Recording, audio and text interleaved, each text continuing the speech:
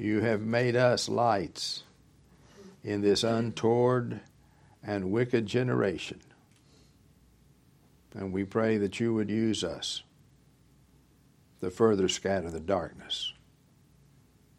Be those in places of power politically, judicially. We pray that you would give them a love for your supremacy, a recognition of it, and a recognition of the consequences of not bowing before that supremacy. We pray for any of our number that's sick, chronically ill, in pain, has various challenges and problems and questions they're dealing with in life. Lord, teach them that your grace is sufficient for them, and that in Christ all their problems are solved. And now we come to read this very familiar passage of Scripture. We thank you for it, and we pray, Lord God Almighty, that you would burn it into our consciences. Help us love and understand every word in it, and think and live in the light of it. Holy Spirit of God, be our great illuminator as we read this word. For Christ's sake we pray. Amen. This morning we're going to read again the first chapter of Genesis. Genesis 1:1 through chapter 2, verse 3. So let us stand for the reading of the Word of God.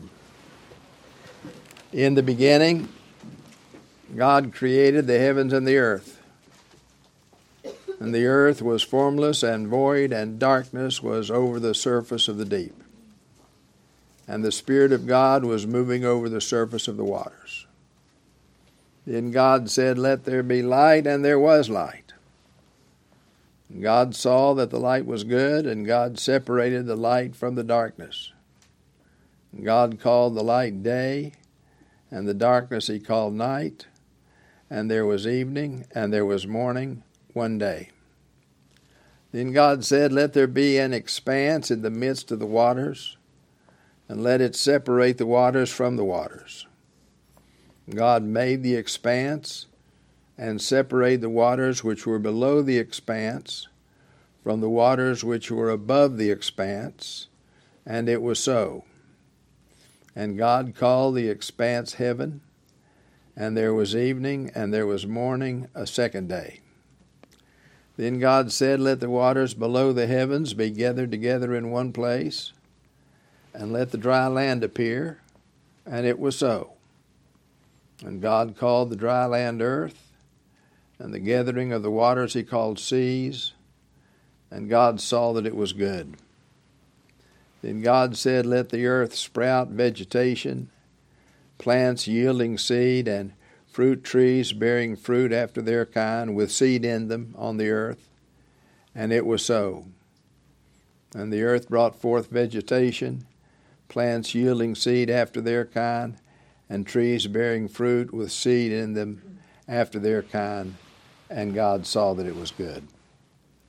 And there was evening, and there was morning, a third day.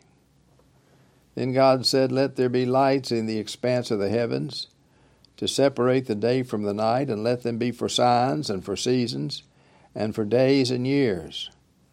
Let them be for lights in the expanse of heaven, to give light on the earth." And it was so. And God made the two great lights, the greater light to govern the day, the lesser light to govern the night. He made the stars also. And God placed them in the expanse of the heavens to give light on the earth, and to govern the day and the night, and to separate the light from the darkness. And God saw that it was good. And there was evening, and there was morning, a fourth day. Then God said, "Let the waters teem with swarms of living creatures, and let birds fly above the earth in the open expanse of the heavens." And God created the great sea monsters, and every living creature that moves, with which the waters swarmed after their kind, and every winged bird after its kind. And God saw that it was good. And God blessed them and said, Be faithful, multiply, fill the waters in the seas, and let birds multiply on the earth. And there was evening and there was morning, a fifth day.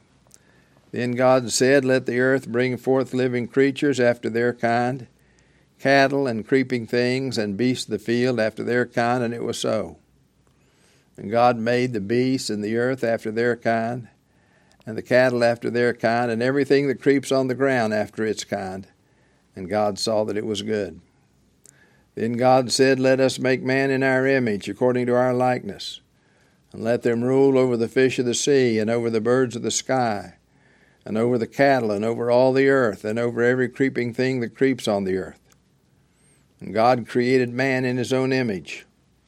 In the image of God he created him. Male and female he created them. And God blessed them, and God said to them, Be fruitful and multiply and fill the earth and subdue it, and rule over the fish of the sea, and over the birds of the sky, and over every living thing that moves on the earth. Then God said, Behold, I have given you every plant yielding seed that's on the surface of all the earth, and every tree which has fruit yielding seed, it shall be food for you. And to every beast of the earth, and to every bird of the sky, and to everything that moves on the earth which has life, I have given every green plant for food. And it was so. And God saw all that he had made, and behold, it was very good. And there was evening, and there was morning, the sixth day. Thus the heavens and the earth were completed, and all their hosts. And by the seventh day God completed his work which he had done. And he rested on the seventh day from all his work which he had done. Then God blessed the seventh day and sanctified it, because in it he rested from all his work which God had created and made. You may be seated.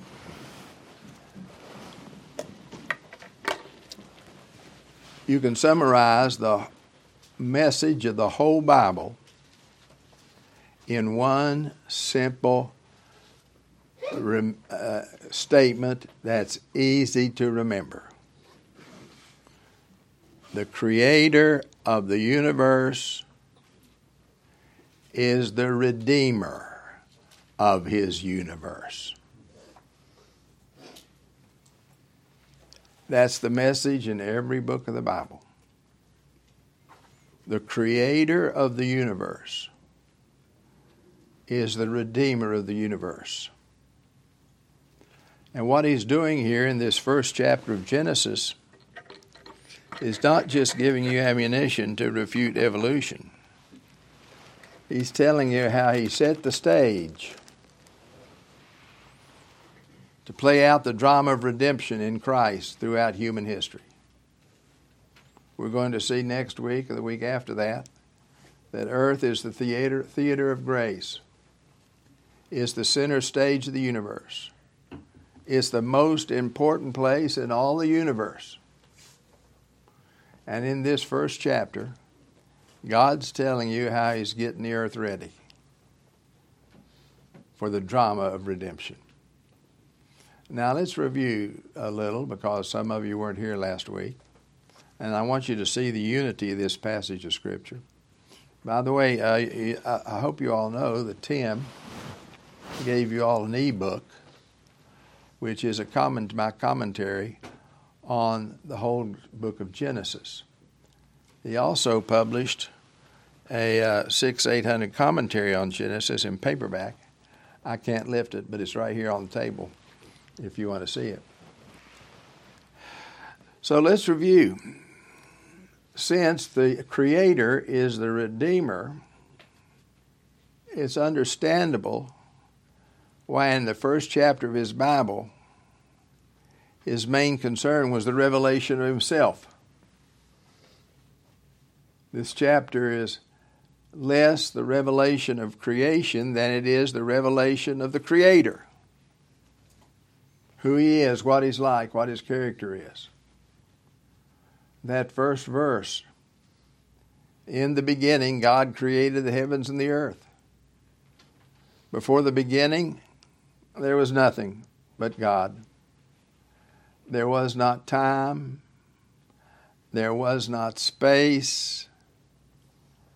There wasn't even nothing. There was only God. And then in a split second, God spoke, and an entire universe came into being that wasn't there a second earlier. That's the point of Genesis 1. And one of the first things God wants you to know when he writes this chapter is what his name is.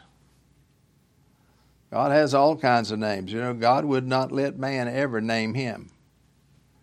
God will not let you give him a name. He has his own name. And in this first chapter, the first name that he gives for himself is Elohim. And Elohim means the all-powerful one, the almighty one, the one who is so omnipotent that he can simply speak, and the whole universe comes into existence out of absolutely nothing.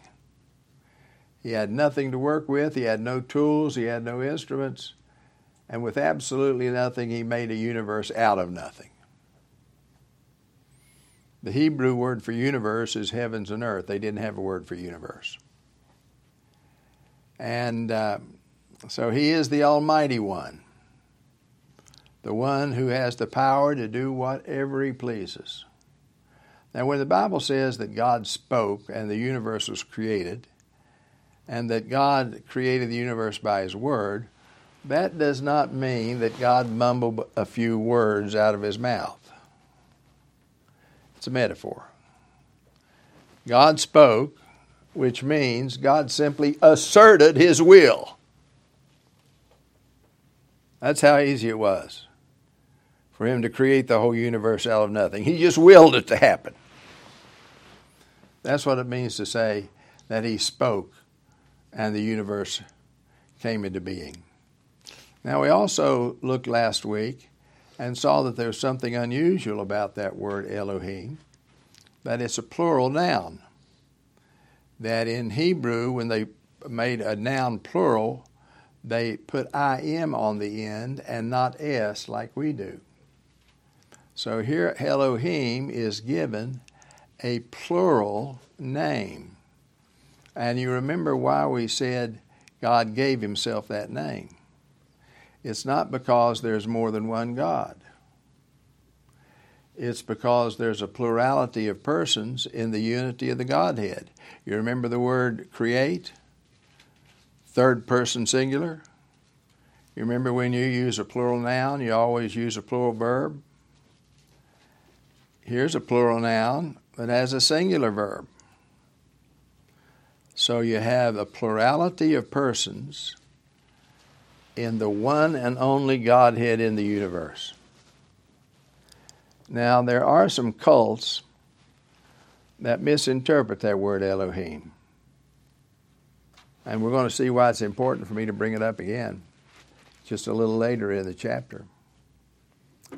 Since Elohim is in the plural, there are these cults that believe that there were these glorious, majestic beings, superior to angels, that gathered around the throne of God, with whom God sought counsel in how he would do this or that. You remember the one verse that refutes that view? The 2 or 3 verses? Remember in Romans 11, where Paul sums up his doctrinal position, and he says, "Oh, the depth of the riches, both of the wisdom and the knowledge of God! How unsearchable are his judgments, and unfathomable his ways! For who has known the mind of the Lord, or who has become his counselor? Or who has first given to him that he might give back to him again?" God has no counselors. He's never asked anybody for opinion. There are no majestic beings gathered around heaven that God goes to for advice when he goes to making up his policies. It's a myth. To say that there's one God in three persons is to say Elohim is a plural noun, create is a singular verb, and all three persons are mentioned in the first two verses of the Bible. God said. So you have God the Father speaking the creative word, the Son of God's the Word, and the hovering Spirit gave life and order to the universe. So you have God speaking, you have the Word he spoke, and you have the Spirit that hovers over the waters. And although the New Testament is clearer than the Old on the doctrine of the Trinity, the first time we read the Bible, we're face to face with the triune God, because that's the only God there is. Remember the word create? It means to create out of nothing. Remember when God said he spoke by his word? When God created the universe by his word, that means that God gave meaning and purpose and value to everything in the universe. Everything. Anything in the universe has meaning and purpose and value because God's word spoke it into existence. God had fully understood and interpreted the universe before he created it. And then he spoke that interpretation into nothing, and the whole creation was formed. And when he originally created the earth, remember, it was formless and void and dark. It was one formless, fluid, dark mass. He had something to work with, to organize like he wanted it to for the sake of man. And so he said in verse 3, on the first day of the week, "Let there be light," and there was light. Wasn't any light. All of a sudden, 1 second later, there was. And God saw the light was good, and God separated light from darkness. And God called the light day, and the darkness he called night. And there was evening, and there was morning one day. So the first day of the week, he differentiated between light and darkness, caused them to exist side by side, and caused the light to penetrate darkness. That's the first day. Second day, verse 6. Then God said, "Let there be," and now this is hard to understand, even harder in the King James. Then God said, "Let there be an expanse in the midst of the waters, and let it separate the waters from the waters." And God made the expanse, and separated the waters which are below the expanse from the waters which are above the expanse, and it was so.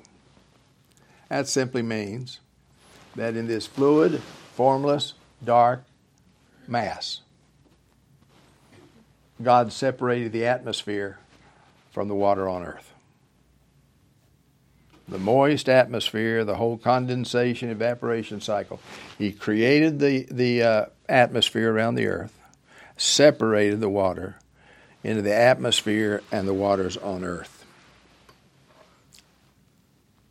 Verse 8, and God called the expanse heaven, and there was evening and there was morning a second day.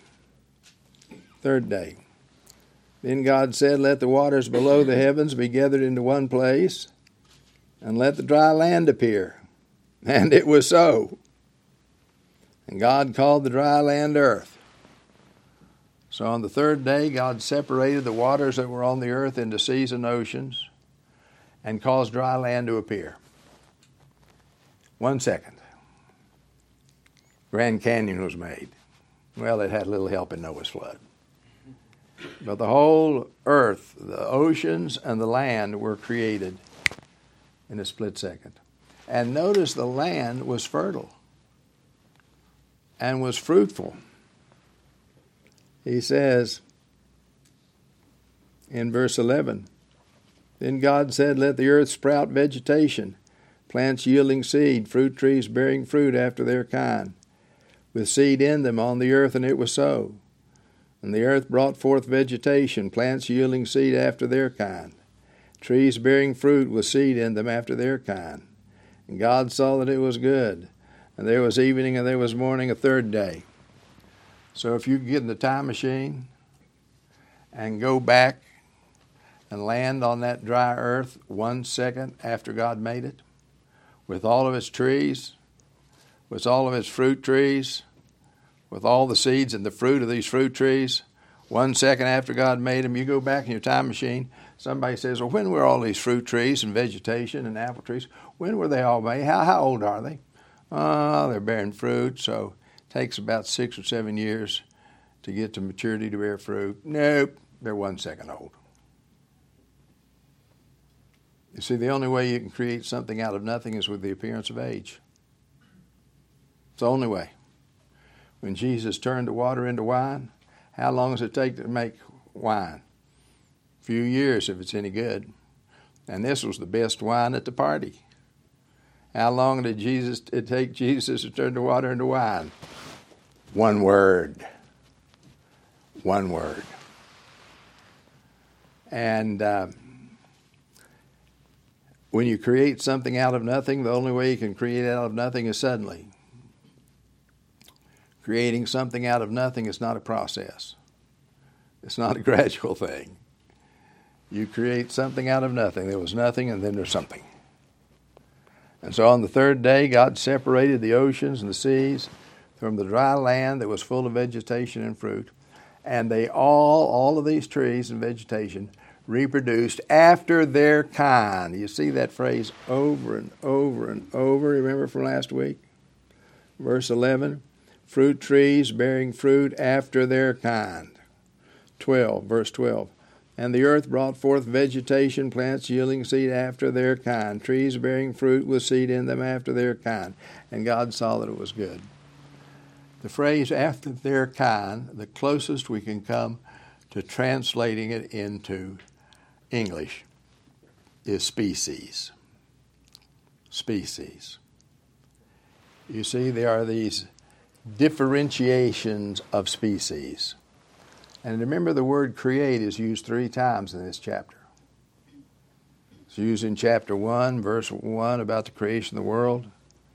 It's used in verse 21 on the creation of animals.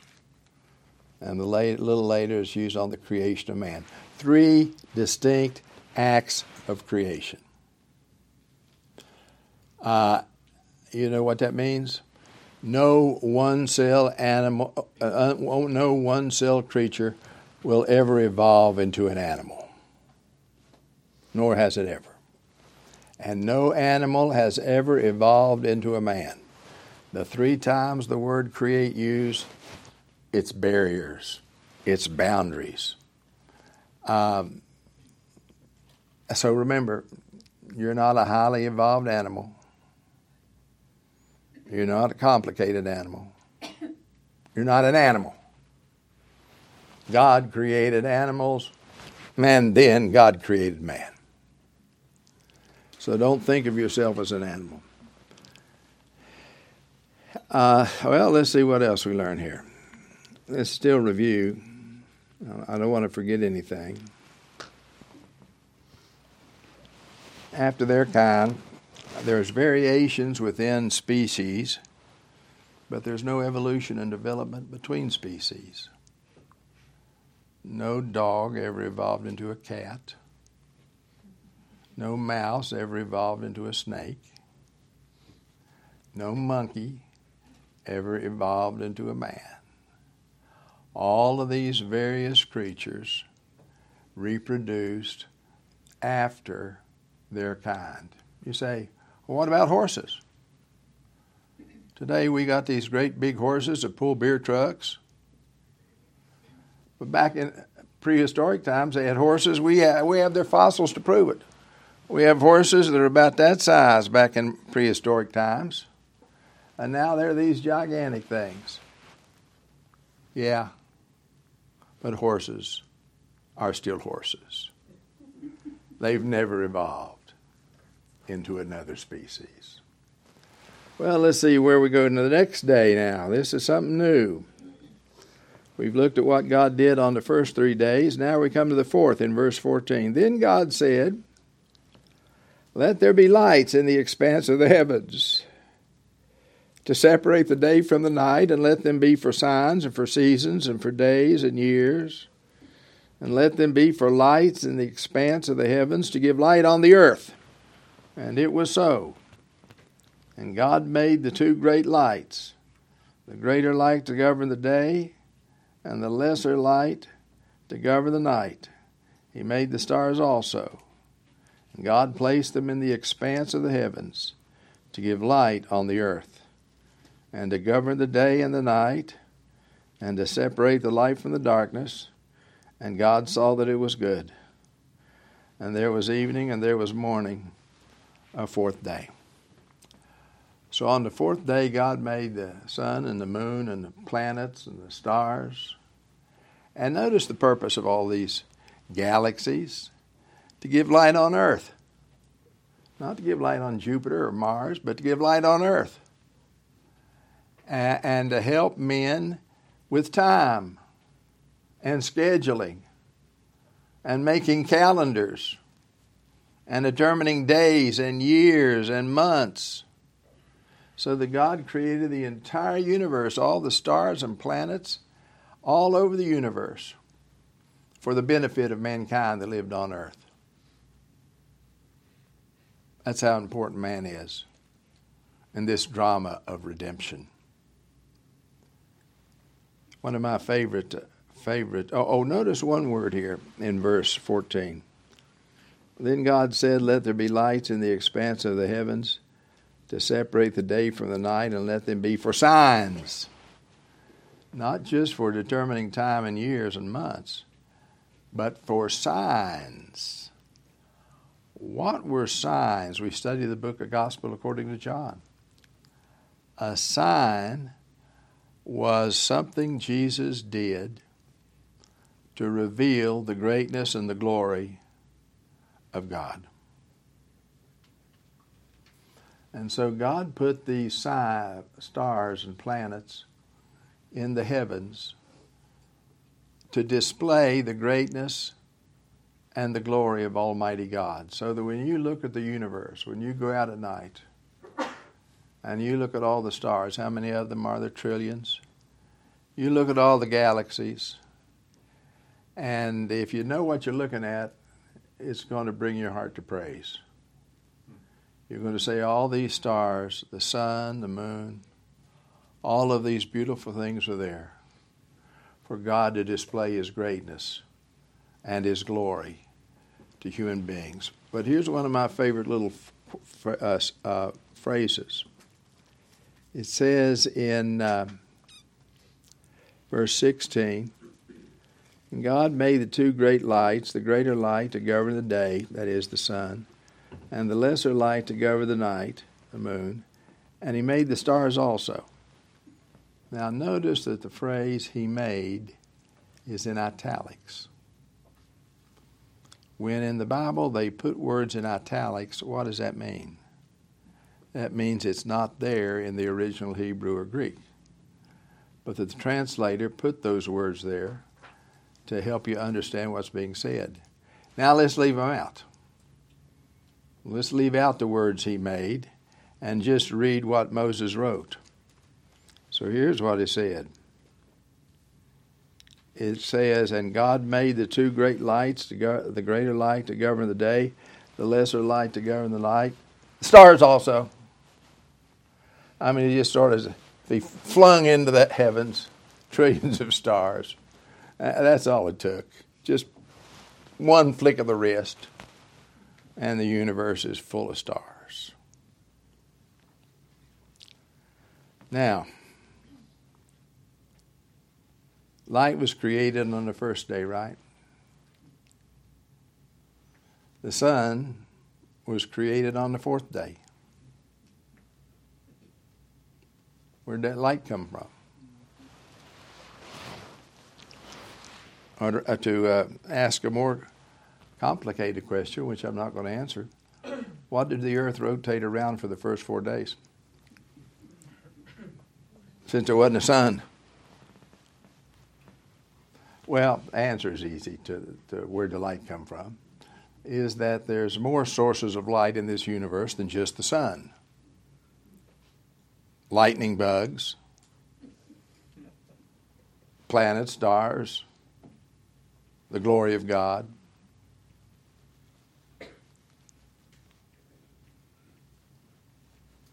So the fourth day, we've got the whole universe of sun and moon and stars for the glory of God and for the benefit of man.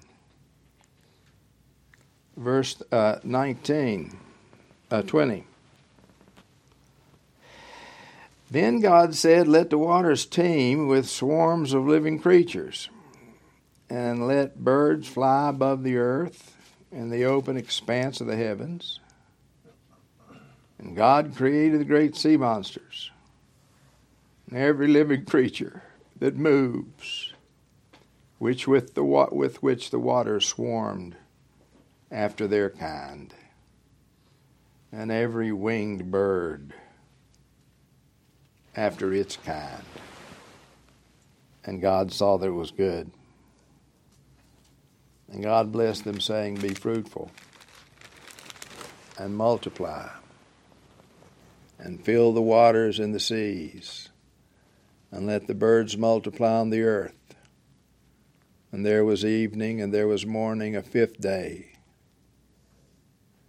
Then God said, let the earth bring forth living creatures after their kind, cattle and creeping things and beasts of the earth after their kind. And it was so. And God made the beasts of the earth after their kind. And the cattle after their kind, and everything that creeps in the ground after its kind. And God saw that it was good. So on the fifth day, you see, God created all the fish in the sea, including the great sea monsters, like whales. He created all the birds of the sky, and they filled the sky with their offspring. The fish filled the waters with their offspring. So on the fifth day, you have the creation of fish and the creation of birds. And then on the sixth day, the first thing that God created is animals. All kinds of land animals. Each one of them reproducing after its kind. All these animals the earth was filled with. And then in verse 26 he said, then God said, let us make man in our image, according to our likeness, and let them rule over the fish of the sea, and over the birds of the sky, and over the cattle, and over all the earth, and over every creeping thing that creeps on the earth. Let us make man in our image. Who's the us and the our? Elohim. One God in three persons. And so here you see the creation of man was a little different than the creation of any other animal or any creature or any aspect of creation. God created man directly as the three persons of the Trinity. They take counsel with each other. And having take counsel with each other, the three persons of the Trinity said, let us make man over our image, in our image, according to our likeness, and let them rule over everything. Now, the word man can be used in a lot of ways in the Scriptures, and you can use it in a lot of ways. Some of the synonyms for man are mankind, humankind, the human race, man and woman. So here the entire human race is described as man. Let us make man in our image. Now, what does it mean to create man, men and women, in the image of God? The word image means mirror. It means express picture. So to say that God created man and woman in his own image is to say that God created man and woman to resemble him on a creaturely level. To resemble God. You're the image of God. God created you and the whole human race so that when people would look at us, we would remind them of him. And we reflect his character and his life on a creaturely level. And that's the basis of fellowship with him. God created man to resemble him so that man and God could have fellowship together. We're jumping the gun from next week, but where did God create man? Adam and Eve. Where did he make them? He made them in the Garden of Eden. Garden of Eden was somewhere around Iraq, Persia, Armenia, somewhere in that particular area. Of course, a lot prettier then than it is now. It was full of precious stones. It was full of gold and silver. It was full of all kinds of vegetation. It was amply watered by rivers that flowed from it. It was a gorgeous place. But the most important thing about the Garden of Eden is what the Old Testament calls it a little later. The Old Testament calls the Garden of Eden the Garden of God. This is where God lived on earth. All these precious stones and everything, originally God made them for himself. In fact, God made the whole universe for himself. You have people today that say that God made the universe or made earth for man. Well, man has a key role in the drama of redemption, but God made the universe for himself. You know, if you go to the Appalachian Mountains, you hike the Appalachian Trail, there's going to be millions of trilliums and lady slipper and violets that have lived and died for millennia, and no man has ever seen them because God didn't make those flowers for man. He likes trilliums and violets and lady slippers, and he made them for himself. And he made Adam and Eve for himself in the Garden of God. The Garden of God was to say that you were created in the Garden of God is to say that you were created in God's home. That man was created to have fellowship with him. He was created to look at all of God's handiworks around him and to admire the greatness of this Creator and to enjoy fellowship with him. That's why when Adam and Eve sinned, God had to kick them out of his home. We'll come to that another day. So God made Adam in his image to resemble him on a creaturely level as the basis of fellowship between him and man. The image of God is also a mirror. It's like God created man, and man's a mirror that God holds up to his face. And he looks in that mirror and sees his glory revealed in the face of Adam. And God loves his own glory. So God made Adam to be a mirror not only to reflect His nature and character in the world, but also so God could enjoy looking at His own handiwork. Let's see what it says.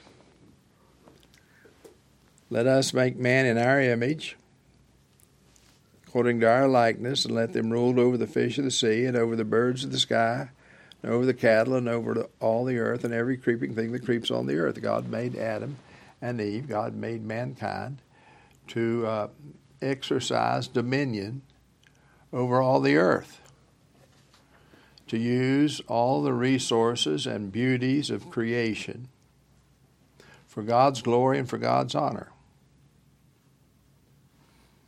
And so you remember that. That means, as a human being, you're not going to abuse God's creation. That means you're going to treat it with respect. If anybody should have a high view of our responsibility toward environmental issues, it's us. Because we were created and put on this earth to be obedient gardeners, to be managers of creation, to make sure nobody destroys this creation. We were there to care for it and to keep the garden green and clean. Now, that doesn't mean we believe in all these environmental policies of the government, which we don't, because they're simply there to increase power to the state. And they don't do any, are of no help in helping the environment. But this environment, everything about this earth, was created for you to use and for you to care for the glory of God. Then 27. And God created man. He didn't evolve from a lower form of life. God created the first human beings. If you could go back in a time machine and look at Adam and Eve 1 second after they were created, in all the beauty of physical perfection, intellectual maturity, if you could look at them 1 second after they were created, somebody said, how long has Adam and Eve been here? 25, 26 years. Nope. 1 second.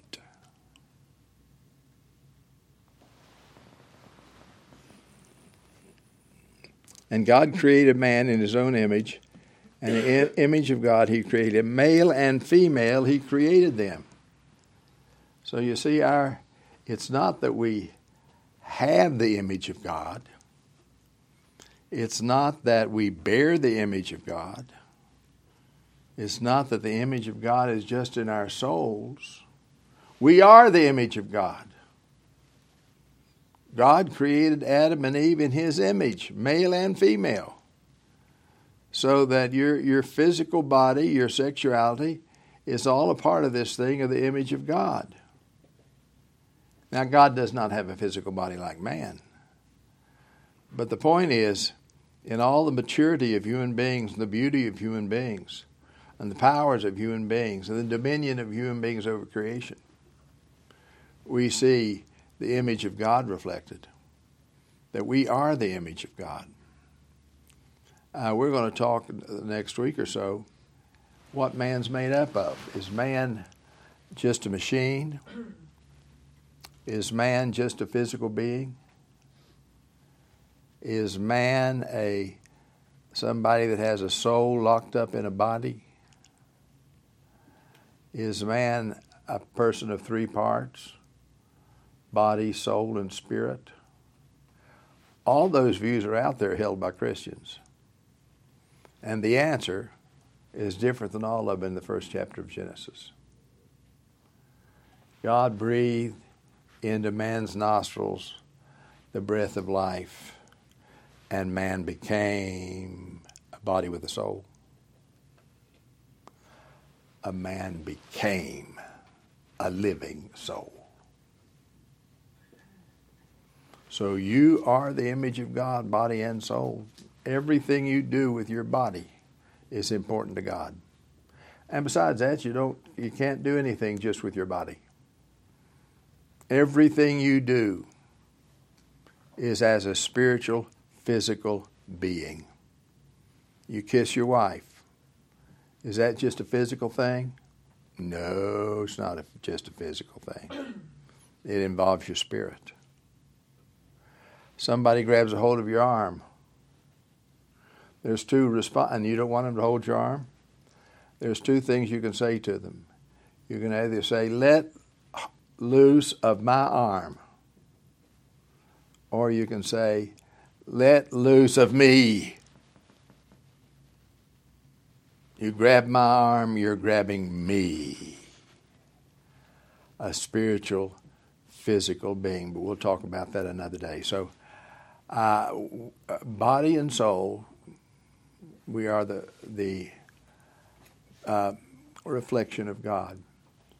Now, our gender, as you already know, our gender, our sexuality, was determined before we were born. It was determined by Almighty God.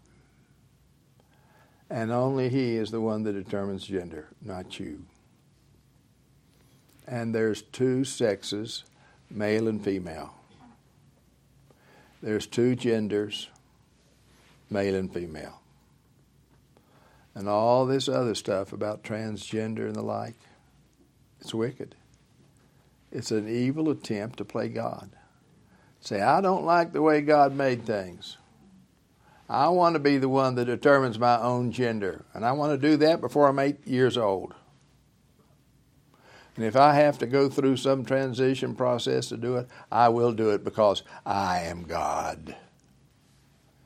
And so we live in a culture with perversion, transgender things, and all this is an attempt to escape the claims of God upon your life and to try to live life in terms of your own definition rather than in terms of God's definition. God says He created mankind in two sexes, male and female. He determines their gender. And having made them into His image, male and female, He gives them a command in verse 28, which we don't have time to look at today. Verse 28 is one of the most important verses so far. It's called the Dominion Mandate. You know, if this first chapter of Genesis is just a poem, if it's just a figure of speech, if it's just mythology, then most of the most important questions of life God has not given us an answer to. If this is just mythology, there's no answer. Why God made me? How God made me? What's the purpose for my life? What's the purpose for my sexuality? All of these important questions have no answers if the first chapter of Genesis is not true. And so people all around you are going to try their best to wean you off the first chapter of Genesis. Do you know in the state of Virginia right now, the Democrats have presented a resolution that declares it's a felony if parents do not recognize the transgender nature of their children. And they'll go to jail for 5 years if they don't go along with the modern perversion of gender fluidity. That's how much this culture hates the Creator. And you stand right smack dab in the middle of this culture. so that when people look at you and they find out what you believe, you may go to jail for it, but so nevertheless stand there and say, by the grace of God, I'm going to remind people of who made me and who made them, and that Creator is the only Redeemer of the universe. You see, this whole thing on sexual perversion and the like, it strikes right at the heart of the gospel.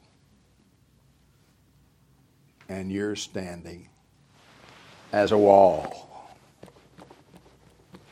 between the invasion of humanism and Satanism and the rest of the human race.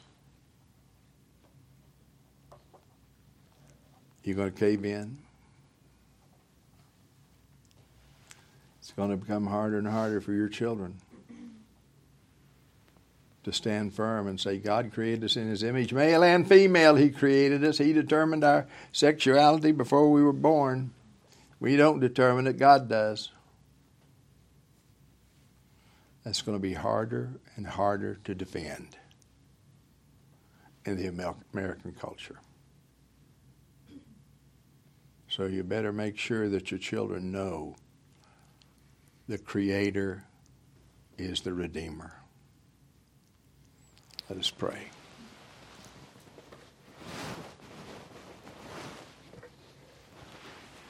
We thank you for this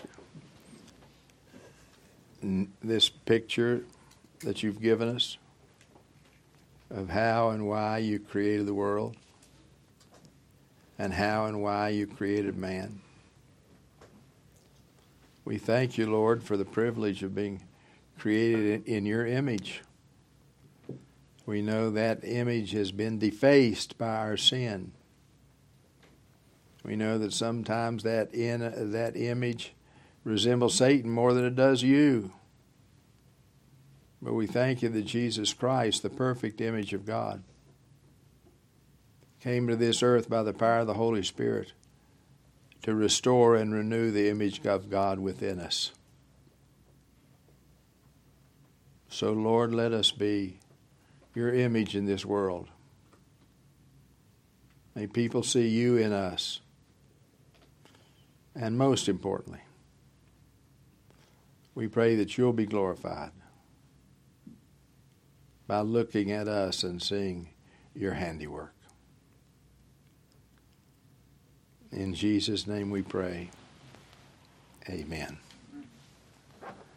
Let us stand and confess our faith in the triune God by reciting together the Apostles' Creed.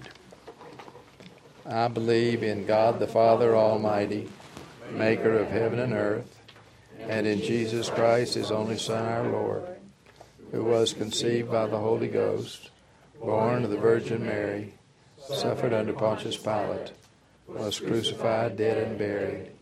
He descended into hell. The third day He rose again from the dead. He ascended into heaven, and sitteth on the right hand of God the Father Almighty.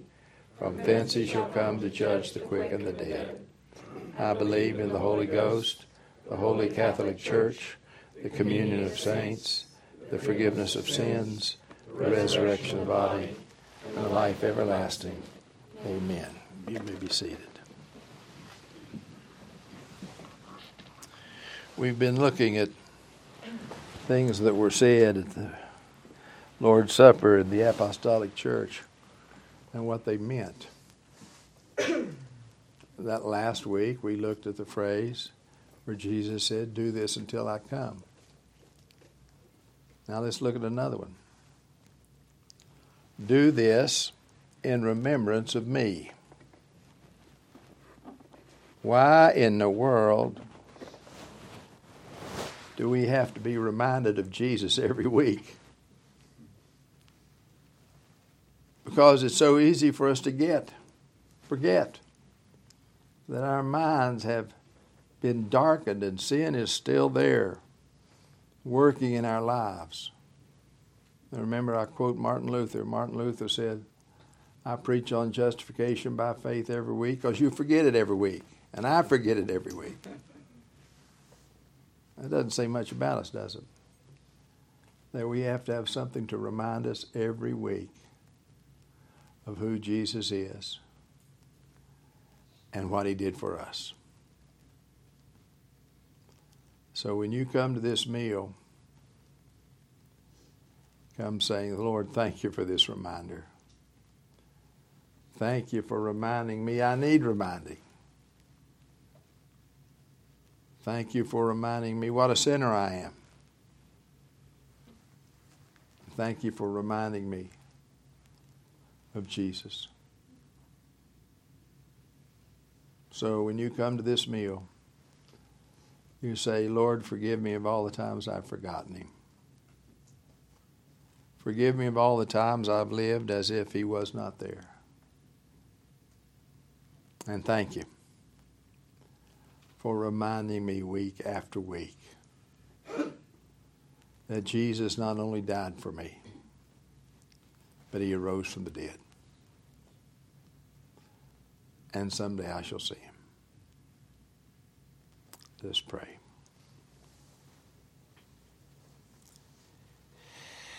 We do this in